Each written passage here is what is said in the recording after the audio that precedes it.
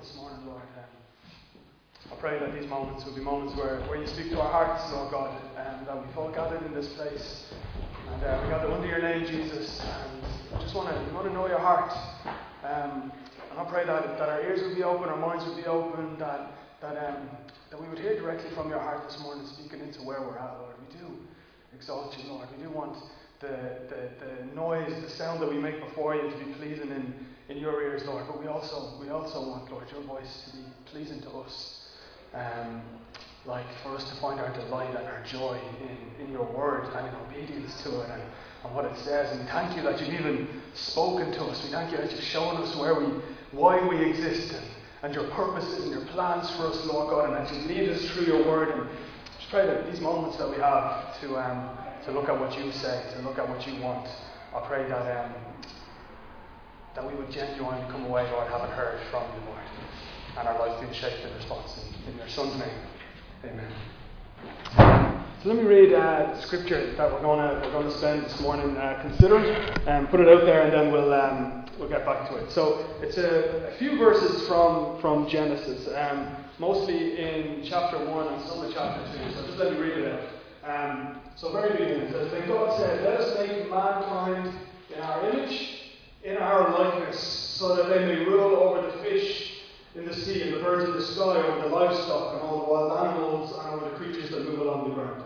So, God created mankind in his own image. In the image of God, he created the male and the female. He created them. God blessed them and said to them, "Be fruitful and increase in number, fill the earth and subdue it. Rule over the fish of the sea and the birds in the sky, and over every living creature that moves on the ground." And then in Genesis 2 it says, "Now, no shrub had yet appeared on the earth, and no plant had yet sprung up. For the Lord God had not sent rain on the earth, and there was no one to work the ground. But streams came up from the earth and watered the whole surface of the ground. Then the Lord formed a man from the dust of the ground, and breathed into his nostrils the breath of life, and the man became a living being. Now the Lord God had planted a garden in the east in Eden, and there he put the man he had formed. The Lord God took the man and put him in the garden of Eden to work it and take care of it." And this morning, what we want to look at is this practice that we've written on the top of the screen there, that we work with holy intent, right? It's the last of the series of practices that we've been working through, which are things that we're saying we're committed to long term as Christians, as followers of Jesus, as Liberty Church. These are the things that we want to see established in our lives. So there's the things that are in there that are predictable, right? If anyone was to write a list that, like prayer, worship, and fellowship, and then other things that are less predictable, like we talked about the practice of forgiveness and the practices of generosity. These things that Jesus has commanded of his church, that are things we need to practice to get good at, and our ways of participating in what Jesus wants from us. But this one, it's full of potential, right? And put it in at the end. We work with holy intent.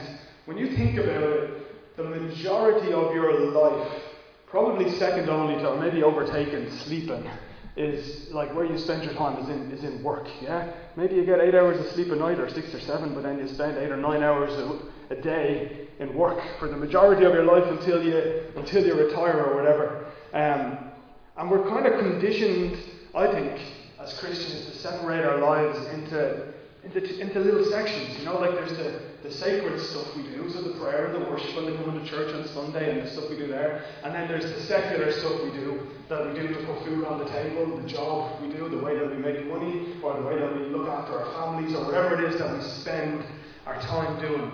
And there's this kind of dualism that emerges. This is the God stuff, and this is the other stuff that God's maybe not interested in.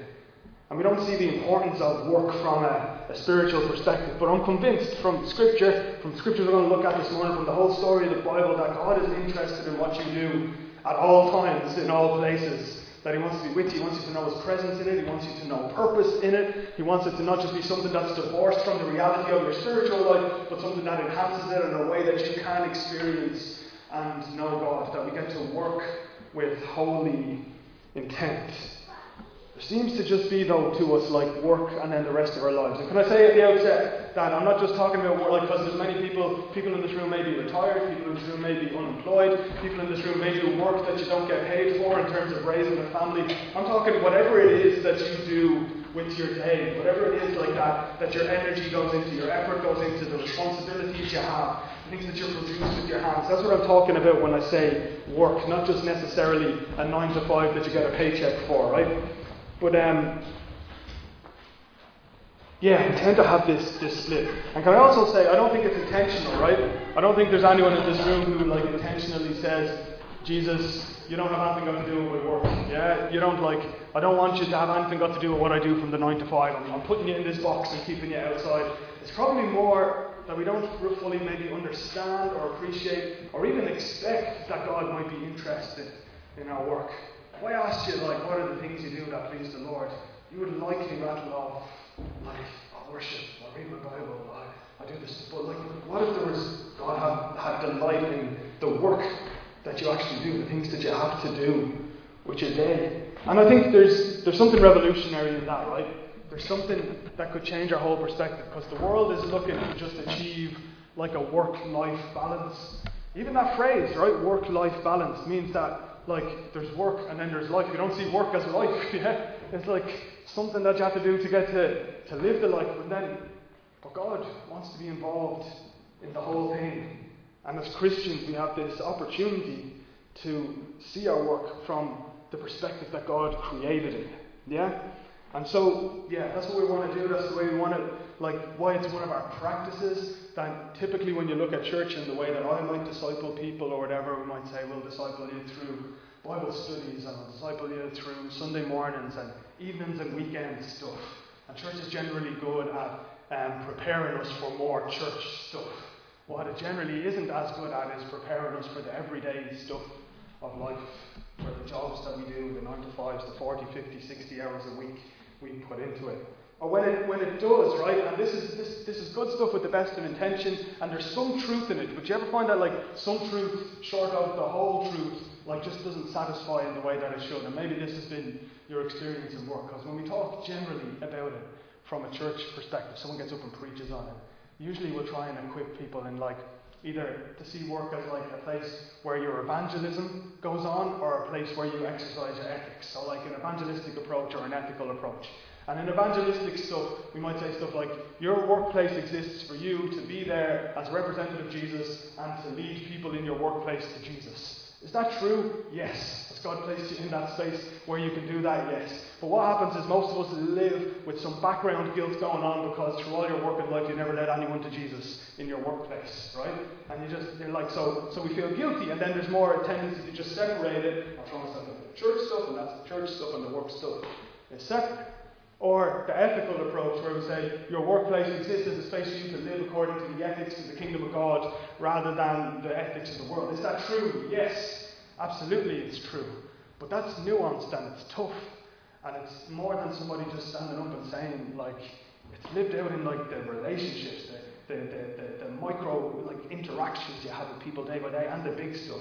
It's more than just not putting your hand in the till and robbing stuff. It's more that it's the love that you show to people. And it's vast is what I'm trying to say.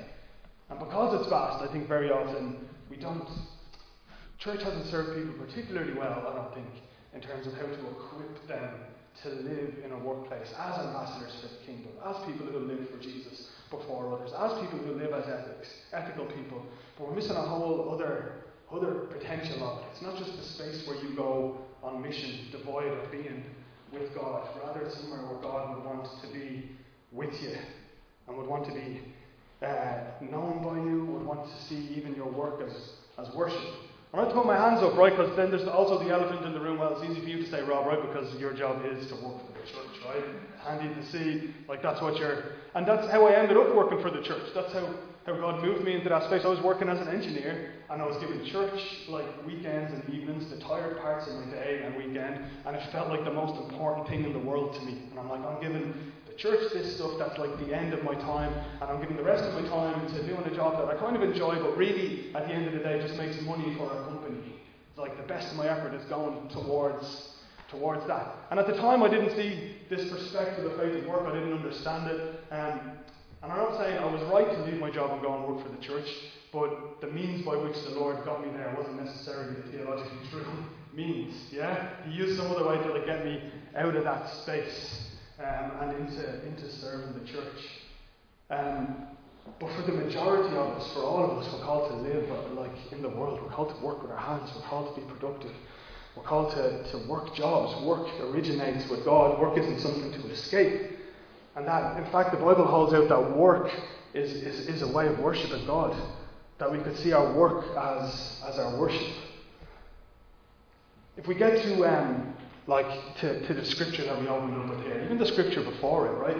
You look at the beginnings of things, and that's a good place to look, right? Because the Bible's this overarching story. There's creation, fall, redemption, restoration. That's the narrative that from Genesis to Revelation the Bible flows in. We look back at creation, we see what the intent was. We also see then how it fell, how our understanding and our experience of work has got corrupted. Then we see Jesus coming and restoring all things until He returns in full, and there's a new heaven and a new earth, right? But when we look back at creation, you get to see, in the beginnings, in the purest sense of things, until they're restored in full, what was it meant to look like? And Genesis 1 opens up with God at work. So we see God at work. It's described as work, of Him creating the heavens and the earth. And work with a satisfaction. There's this recurring theme that and He saw that it was good. You know that? On the first day He created the heavens and the earth, and He saw that it was good. And then He created the seas and the land, and He saw that it was good. Then He created vegetation, He saw that it was good. And humanity, and He saw that it was very good. There's this pattern of God making something and seeing that it's good. And that resonates with us, I think. I don't know, maybe your job doesn't give you that feeling of satisfaction, but I guarantee there's something at some point that you've made or done, something you put some sweat or effort or energy or intellect into, and you saw and took just satisfaction in. I made that thing. That's a good thing. Even if it's in your house. Has anyone ever decorated a room, and then when it's finished, and before you go to bed at night, you just go back in and look at the room again, right? Just in its pristine thing, and there's just a feeling of, I did that. I saw that, I see that it's good, the thing that I made. And I think that's part of what it means when God says that He created us in His image. To know a satisfaction from our work. The God of the Bible, works. And we probably don't have a picture of God like that. We probably have a picture of God like the other gods of other religions, who sits up on a cloud with his feet up, looking like other gods. In other religions, other ancient religions, the idea of a God working was nuts. The gods were those who sat up there. The Roman gods were eating grapes, and looking down on humanity, relaxing. But the Christian God is a God who's revealed as being at work in creation and in sustaining all things. And then it says that He made us in His image, and I think part of that is this creative capacity that He's given us. There's an author called Skye Jethani who says this. The greatest difference anthropologists have found between humans and animals is not that we have our own language or that we can make tools. Studies have shown that animals can do that too. It's that we're the only ones who create things simply because they are beautiful. That's one of the things that separates humanity from the rest of creation. We look like a lot of the other animals. So when God says He created us in His own image, can't just mean God looks physically more like a human than like a tree or whatever, right? It's because we look like a lot of the other animals, a lot of features of the other animals, right? So what's it mean that He created us in His image? It's that God creates us with a spirit, that we're spiritually alive, and that He gives us this mandate. You see that the work that He began to do, right? He creates this world, and then He puts us in it with the intention of continuing on the work that He started. So God creates the world, and then He says to them, He blesses them, says, be fruitful and increase in number, fill the earth and subdue it, rule over the fish, the sea, the birds in the sky, or every living creature that moves on the ground. That He's intentional about the reason the Bible tells us effectively for the creation of man is that God would enjoy relationship with them. That He could create someone in His image and give us this gift of planet Earth to go and multiply in and be fruitful in and rule over and utilise and create. And that's a huge thing. It's a huge privilege. It's in that we're like God. It's meant to be an expression of the idea of the identity that God has given us, that To have the capacity for meaningful work is what it means to be human. It's a blessing. We call that thing the cultural mandate, right? That humanity was meant to go and continue to create. And then you see, so we tell that story in Genesis 1, then Genesis 2, there's like a more in-depth perspective of how God created mankind. And you see again the nature of work in it. It says, nothing had grown in the world because, that God hadn't sent rain yet. It says, God planted a garden in the east, it says in Eden, and then he forms man out of the dust and he puts him in the garden to work the garden. The purpose at the beginning is work. What I'm trying to get across is that in Eden, right, in the idealistic, we think, I don't know, I think perhaps we think, if the fall had never happened, we'd still be floating around the garden with no clothes on, doing whatever that initial work was. But the intention was, all work starts with agriculture. You can't develop culture or language or tools unless you eat. So God plants the garden and he gives them to work.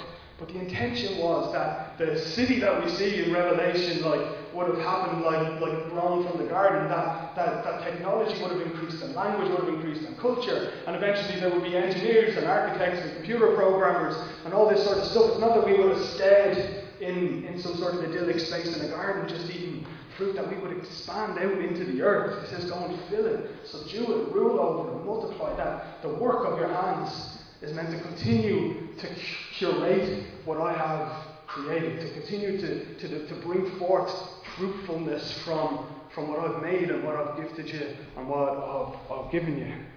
That God's work and our work is integrated. I'll plant this thing, you work after it, you look after it, you develop. And so that's the mandate we have, right? That's the intent that humanity has, that we will work and be productive and be creative and make things, be able to look on them and see that they're good. And not just that we see that we're good and that we have it's good and we have an internal satisfaction.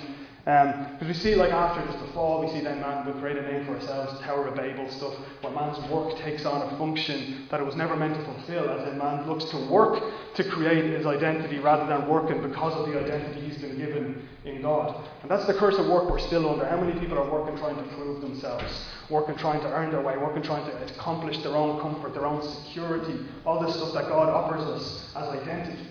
Instead we try and look to work to give it to us, right? But the work that he gave us at the beginning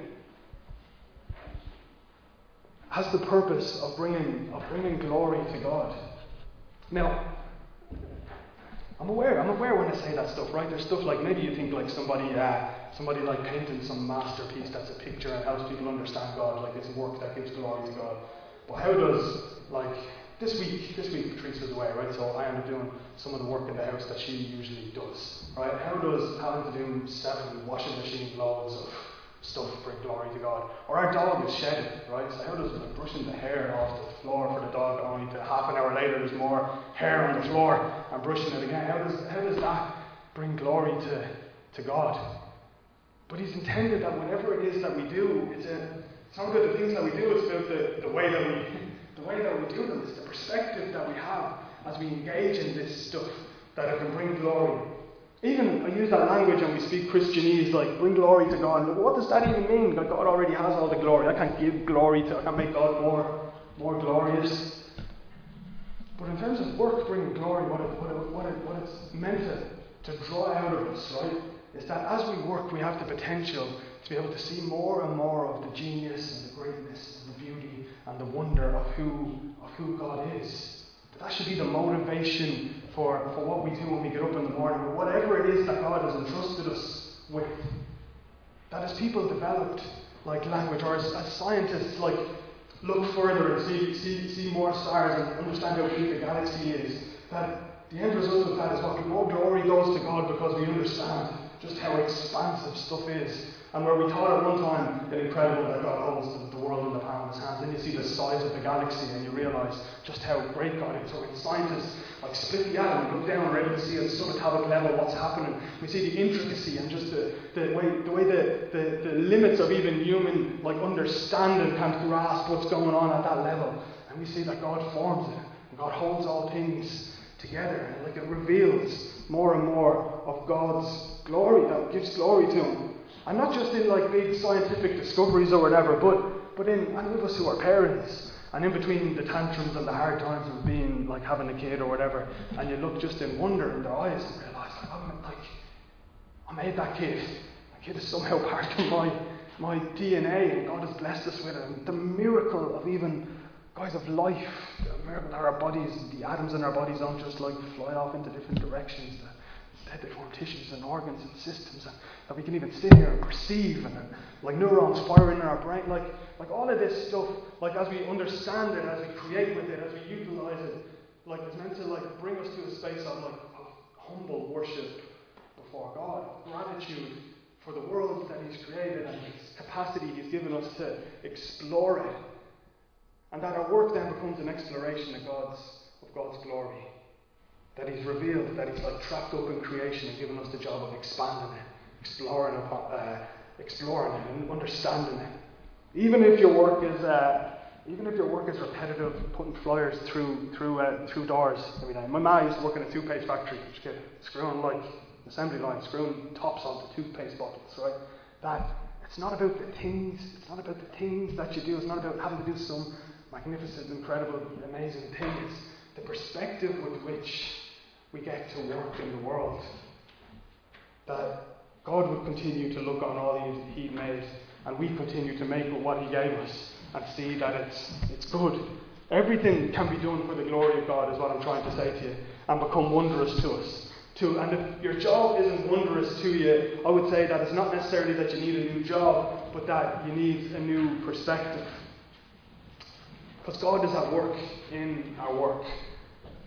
You know, I was challenged by this week as I wrote this sermon. There's some Bible verse, right? That so Jesus was healing some people on the Sabbath, and people gave out to him about the Pharisees and all, and he's like, "Look, my Father has been at work." Here's what he says. He says, "Like my Father's at work, and He's been at work even to this day, giving us some insight into what God is doing. He's consistently involved in stuff." And then he says to this, "Truly I say to you, the Son can do nothing of his own accord, but only what he sees the Father doing. For whatever the Father does, the Son does likewise." Right? Now, when I previously have thought about that verse, I just think of this incredible intimacy Jesus had with the Father. And so he's walking along and he sees like somebody sick, and he sees it through the Father's eyes. He sees the potential to heal, and heals and just that. Or he sees like just intimacy with like obedience to the Father, even to the cross. I mean, implications of it are huge, right? Branching out all over the place. But then you realise like Jesus lived to be like 33, and 3 years of that were spent in ministry. The other 30 or 20 from the time he was a teenager were spent as like a carpenter or like a builder. And I'm convinced that it does, that this verse still applies, that the Son only does what he sees the Father doing, that doesn't only apply to the miraculous 3 years of Jesus' life, but also applied to the previous 20 where he was carving out blocks or building door frames or whatever it was that he did with his hand. You see that like Jesus didn't just arrive on the earth as a fully formed human ready to give like ministry for 3 years and then disappear again, but he lived life, and in doing so shows that there's value in the work that we do. You know, there's nothing that Jesus built with his hands that didn't then eventually rot or go away, or you know what I mean, none of the stuff is still standing. But there was value in what? Like, I only do what I see the Father doing, and that included a life that he'd spent as a builder, working with his hands. And I think the value that we can see is that we get to work with our Father and stuff. And I know this is big and it can seem detached from Terry, like how do I work with my Father, going selling wool or mal, writing lines of code or managing a team, whatever it is. But here's an example I thought about during the week. When I was a kid, my dad worked for Pat the Bakers, you know, the bread man guys. And from the time I was a kid, every Saturday morning he'd bring me out like working with him from the age of like 4 or 5. Soon as I'd sit in the van with him. He even got my auntie like sewed me a little you know, like the shop coats that they wear, like this blue thing with a yellow collar. I don't remember the Pat the Baker ones, right? But I'm like this size with a little mini shop coat going around on Saturdays delivering bread with them, right? And look, was at 4 or 5, was I adding anything to the workload or taking? I mean, it's probably more work for my dad to do with me alongside on a Saturday, but he was teaching me the value of work. I used to get paid a $5 every Saturday, and we'd stop in a post office on the way home, one of the places I was shopping. I'd lodge it into a bank account. He's teaching me how to save. He's teaching me like looking after money. He's teaching me responsibility. Like, did I enjoy getting up at like 4:30 in the morning, get to be out on the road before the shops open? Probably not. Did I enjoy getting splinters in my hands from the breadboards, trying to lift stuff in and out? Probably not. But I loved working with my dad every week. I love just being with them. I love just hanging out with them. I love looking like them in my little shop coat thing, like looking like a little version of him. As I looked up, it was about, and my dad, like, getting me to do work wasn't about stuff that he needed done. Yeah, it was about him wanting me to be with him. And you get the parallel I'm looking at here is that God, your Father, wants you to work alongside him. Yeah? It wasn't like my dad had an ambition for me to be a bread man when I grew up or anything like that. It's just, you just wanted to be with me and I wanted to be with him. And I think that work in that way, regardless of what the nature of it is, that we can know that we're at work with the Father. Jesus says, whatever I see the Father doing, that's what I'm doing. And that involved his work. Not just the moments that made it into the scripture, yeah, like the big highlight moments, feeding the 5,000 and all that sort of stuff, but the making breakfast in the morning and hanging out with the lads and the things he needed to do to maintain where he lived or walk from place to place, or like the everyday stuff that he sees the Father at work in that. Jesus is the firstborn of the new creation, the new Adam, sets the scene, sets the standard for what the new humanity can look like. And what I'm trying to hold out to you is that you can know the joy of your Father in whatever it is that you do. Whether it is like delivering bread or working for a church or whatever. I'm trying to say is there's no Christian work and non-Christian work. There's only Christians and non-Christians. That we get to work with them and we get to work for them. The second thing, right? So God wants to be present in your work and you be aware that he's with you, that like tangibly, not just with you in this room for the hour or so on Sunday morning or when the music is playing and you're aware of it. But what if we could live in whatever we're doing with awareness of the presence of God, like day to day, right? So with you. And then the second thing that he does to redeem work, he says in Colossians, Paul writes, whatever you do, work at it with all your heart as working for the Lord, not for human masters. Since you know that you will receive an inheritance from the Lord as a reward. It's the Lord Christ you are serving. So Paul, what he's trying to say is, taking all of the stuff that people need to do, and he's like, do you see that it has an eternal perspective, right? We might live in the middle kind of time of where work is broken, the fall happens and the ground is cursed, and it's like with thistles will produce, and there'll be pain in childbirth, and all that stuff that we're still living with some of the effects of, but that Jesus has begun to reverse and will completely reverse in the new heavens and the new earth. By the way, in the new heavens and the new earth there'll be work, but it will be a blessed work. It won't be a work where you're striving. It will be that kind of worshipful, fully work. We live in the in-between time. That's why it's important to understand where we are in the story. That we get to live as like a prophetic space of saying, no, I'm going to be as much as I can aware of how God is at work with me right now. Of whatever it is I'm doing, bookkeeping. Like that my Father is with me as I'm doing bookkeeping. I'm becoming more like him. And I'm blessed. Like, and we have an awareness of who he is. But this, Paul then says, like, whatever you do, work as if you're working for the Lord. Meaning that, Lorraine, you don't work for Google, you work for Jesus. And then how does that shape what you do from week to week? As a witness that Jesus is with you in your work, and that you actually work for him. That somehow God takes all of the things that we have done, right, across the world, and when he returns, like they're combined into his kingdom. I'm trying to say there's not holy and unholy work per se. It's just people who are switched on to the plans and purposes of God, will know his presence in it and will work as if they're working for God. And there's people who haven't got there yet or don't know that yet. But the implications of that are huge, right? And I won't go into them. This is why it's one of our practices. And so in some way this whole sermon series has been this way. You get up and have like half an hour to talk to you about forgiveness, right? But realistically, this is something you live out for the rest of your life. We have half an hour to like try and give a theological basis for work and faith. But realistically, what we're saying is as we go on, we're going to be knit into a community where together we're figuring this stuff out. We're working side by side in it. We're wrestling with it. We're encouraging one another. We're praying for one another in work. We're sharing scripture with one another, helping each other to get to that perspective. The expectation isn't that you leave here after I've spent 30 minutes speaking about something and all of a sudden now the rest of your work life feels like productive and you know Jesus in it and you know, because that's not realistic. If it was realistic, I preached the same sermon 5 years ago, you'd already be experiencing that right now, right? What is the pattern is that can we be shaped in such a way that we call one another to this, and we remind one another, and when work is a struggle and is a pain, we pray for one another and walk and help them see the blessing that God has given us to be able to work. Or when we're out of work and we're struggling with what's my purpose here now, that we're alongside one another and encouraging them to try out the responsibilities that God has given us can still give Him glory, can still be means of worship, that we would work unto God.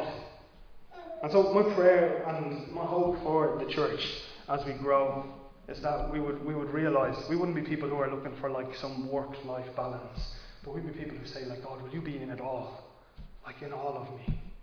And that doesn't mean I'm going to have to change my job and do a Christian job, but it means that I'm going to be a Christian doing my job. I'm a follower of Jesus wherever I go. That might look like evangelism. That might look like ethical stuff. But more than that, it looks like wonder and worship and satisfaction and be able to see that it's good. And it looks like living as a witness in the kingdom where I work as if I'm working for Jesus. That means that my boss gets better work than he deserves. That means my customers get better service than they deserve. That means my co-workers get treated better than they deserve because I'm not working for them, I'm working for the Lord. And our commitment as we go, looking back on all these practices, from reading the Word, communion, fellowship, forgiveness, generosity, working like with holy intent, like practicing mercy and justice, all these things that we said we're going to be committed to, that we want to in the coming weeks and months just begin to put our feet where our mouths have been, not just speak it from a Sunday and assume it's going to happen, but that Jesus would knit us together in a way that we actually get to experience and walk this stuff out and practice it, as in we'd be better at it tomorrow than we were today, and better at it the next day, and better at it a year from now.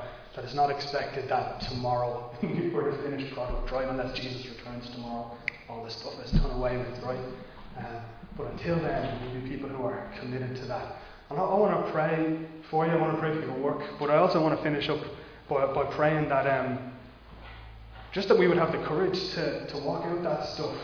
We would have find the joy in it and know what it looks like to delight in the Father and to grow in Him day after day. That our expectations will be lifted, and that as our expectations are lifted, our experience would be lifted, and that would be faith that then prompts something of an experience in God. So let me pray that way. Lord, I thank you for. I thank you for this truth that we have around work, right? But I'm aware, Lord, that even as I speak about it, there can be just a disconnect. I agree that that's true, but Monday morning, here's what happens. And I pray, Jesus, that your word would be powerful and effective, that we wouldn't ever be people who say, well, Monday morning, here's what happens, therefore Sunday morning can't be true. Instead, we would say, if Sunday morning is true, then I'm going to bring that face to face with whatever Monday morning throws at me. And I pray that we would hold, be planted in your truth. And that out of your great love for us, that you've called us into these rhythms, these practices, these ways of being with you and with one another. And in that love, you will cause us to grow in them day after day. I pray that you would knit us together, Lord, in a way that genuinely encourages and calls out the best that's in one another. When one is low, the other will pick them up. When one is high, the other will celebrate with them, Lord God.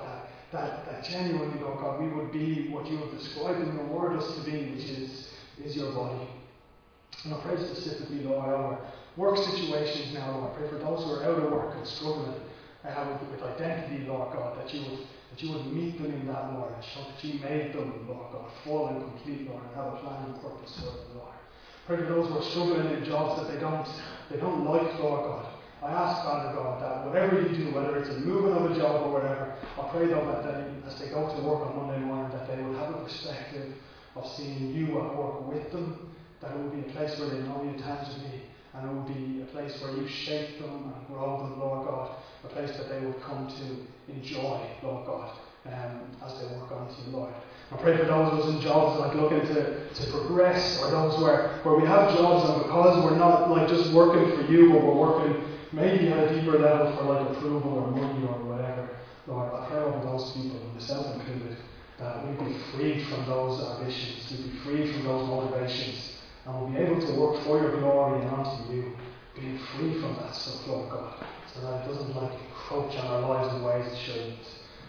pray that more than having a work and life balance in our lives, that we just know you in all things, in everything, Lord, whatever we're doing, that we do it unto you, and that we would do it with you, Lord God, and that you would be getting glory in that as we see you more and more.